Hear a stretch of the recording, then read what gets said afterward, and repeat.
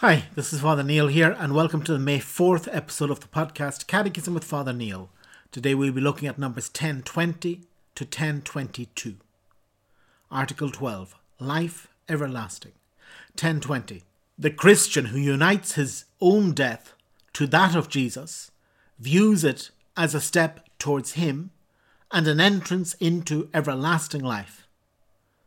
When the Church, for the last time, speaks Christ's words of pardon and absolution over the dying Christian, seals him for the last time with a strengthening anointing, and gives him Christ in viaticum as nourishment for the journey.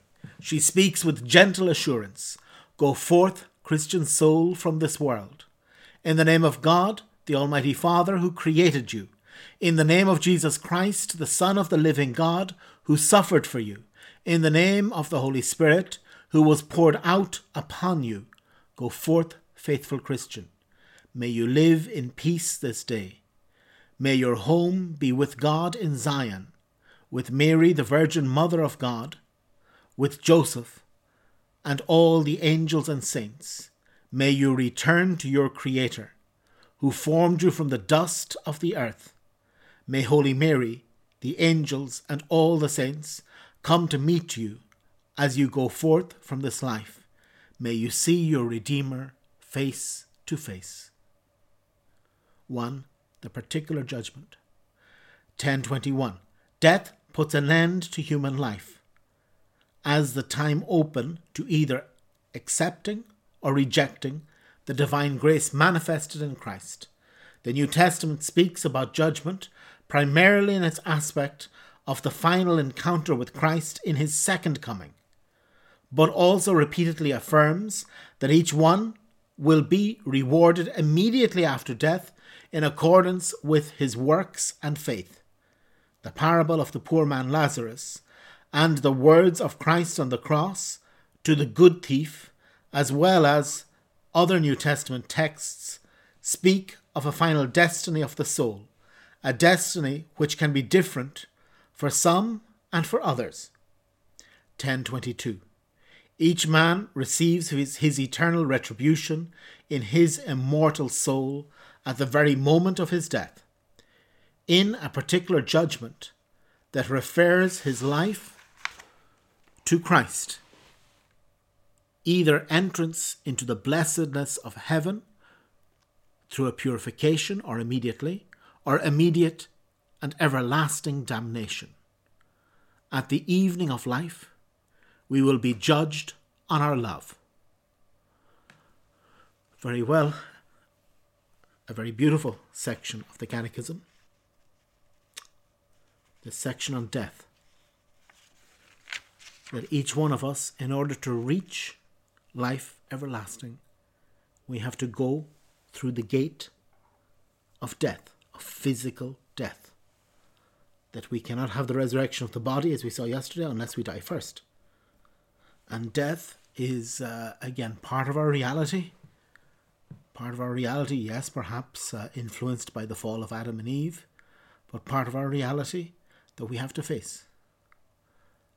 And one of the most important things we can do is die. If we look at a person's life, a huge part of this life is the way you die. This is why the moment of death is so important. This is why, as we saw yesterday in the Hail Mary prayer, we pray now and at the hour of our death. This hour of our death is very important. And always traditionally it has been to call a priest, if the priest is available, to come and to help the person die. As I say, as a priest, for me it has been one of the most privileged moments I've had, is to accompany people as they're dying, to be with people as they're dying, to pray with them as they're dying, to let them go. And this prayer, to go forth, Christian soul, from this world, this final commendation is beautiful. That we allow our dead to die. We don't hold on to them. We don't cling to them. Because we know in a sense that death is provisional. It's not final. That heaven exists and the resurrection exists. And now also the Catechism is speaking about this particular judgment, that we're talking about the last things, the eschatology, but the particular judgment which happens straight after death. That when we die, our destiny is already shown for us. And I love that line, the last line we finished with. A la tarde te examinarán en el amor. This line of St. John of the Cross. At the evening of life we shall be judged on our love. You will be judged, you will be examined in your love. Have we loved? This is what it's all about. It's not the amount of masses you've gone to, the amount of times you've received communion, the amount of money you give to the poor. Again, all these things are good.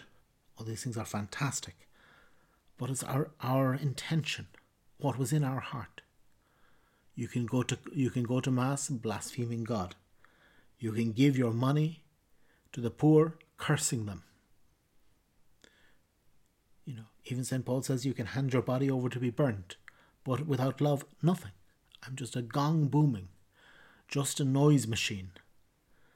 And this is why we're invited to see the importance of this love, to live in love, to live loving, even if it's not understood. On a spiritual sense, maybe even at times it's better if it's not understood. But to love those around us, to love God, and also, yes, to love ourselves, but that this love is really what life is for, to learn how to love.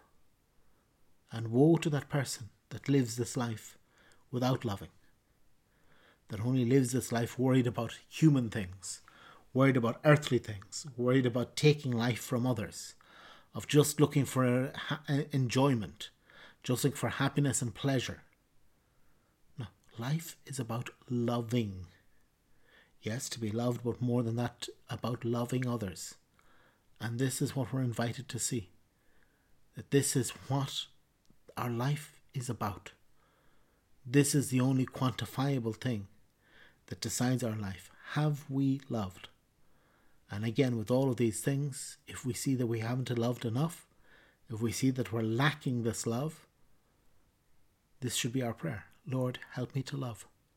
Help me to love others. Help me to love you. Help me to take care of others. Help me to put others before me. Help me to put you first, Lord. This is what life is about. It's about this love. And if we succeed in love in this life, our future is guaranteed. So very well. So tomorrow we'll continue. And tomorrow we'll have numbers 10:23 to 10:29. God bless.